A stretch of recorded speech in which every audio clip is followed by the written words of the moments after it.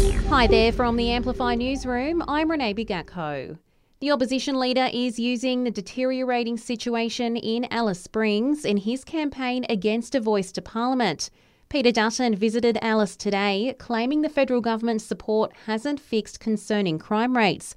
Mr Dutton says support needs to be developed at a local level, not federal. I don't believe that a Canberra voice of 24 people who predominantly come from capital cities is going to be the solution to the problems here on the ground. If I did, I'd embrace it straight away. Meanwhile, some of the country's best athletes are reportedly set to be recruited to promote the voice to Parliament. The PM is understood to be looking at gold medalist Cathy Freeman, Canberra basketballer Paddy Mills and tennis star Ash Barty to help push the yes vote. Meanwhile, Fenner MP Andrew Lee says he welcomes Aussies, prominent or otherwise, getting involved in the conversation. I expect there'll be many people in business, in government, in the sporting sector and the community sector who want to have their say in this referendum. And it's a real chance for a unifying moment for Australia, just as the 1967 referendum was. US authorities say one of the police officers who responded to that deadly mass shooting at a Kentucky bank this week, which left 5 dead, remains in a critical condition in hospital.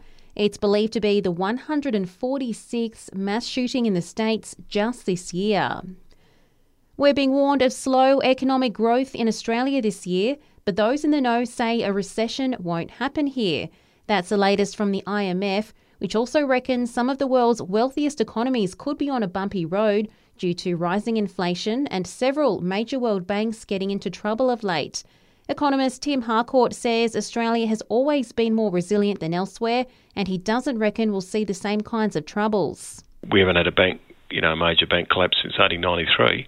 If we take the view that our own domestic banking system's pretty sound, then we won't see this difficulty.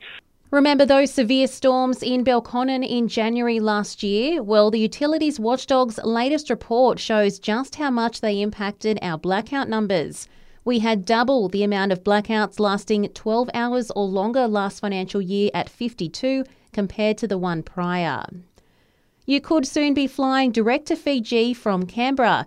Fiji Airways has today announced plans to make a special announcement at Canberra Airport this Friday. No other details have been provided yet, but it comes after that trade mission by Chief Minister Andrew Barr late last year, where he visited the island nation and lobbied for the route. And Twitter CEO Elon Musk has revealed April 20 as the date. All celebs and other verified users will have to start paying for their blue ticks. And that's the latest from the Canberra Newsroom this Wednesday. Check back again tomorrow morning for our next update.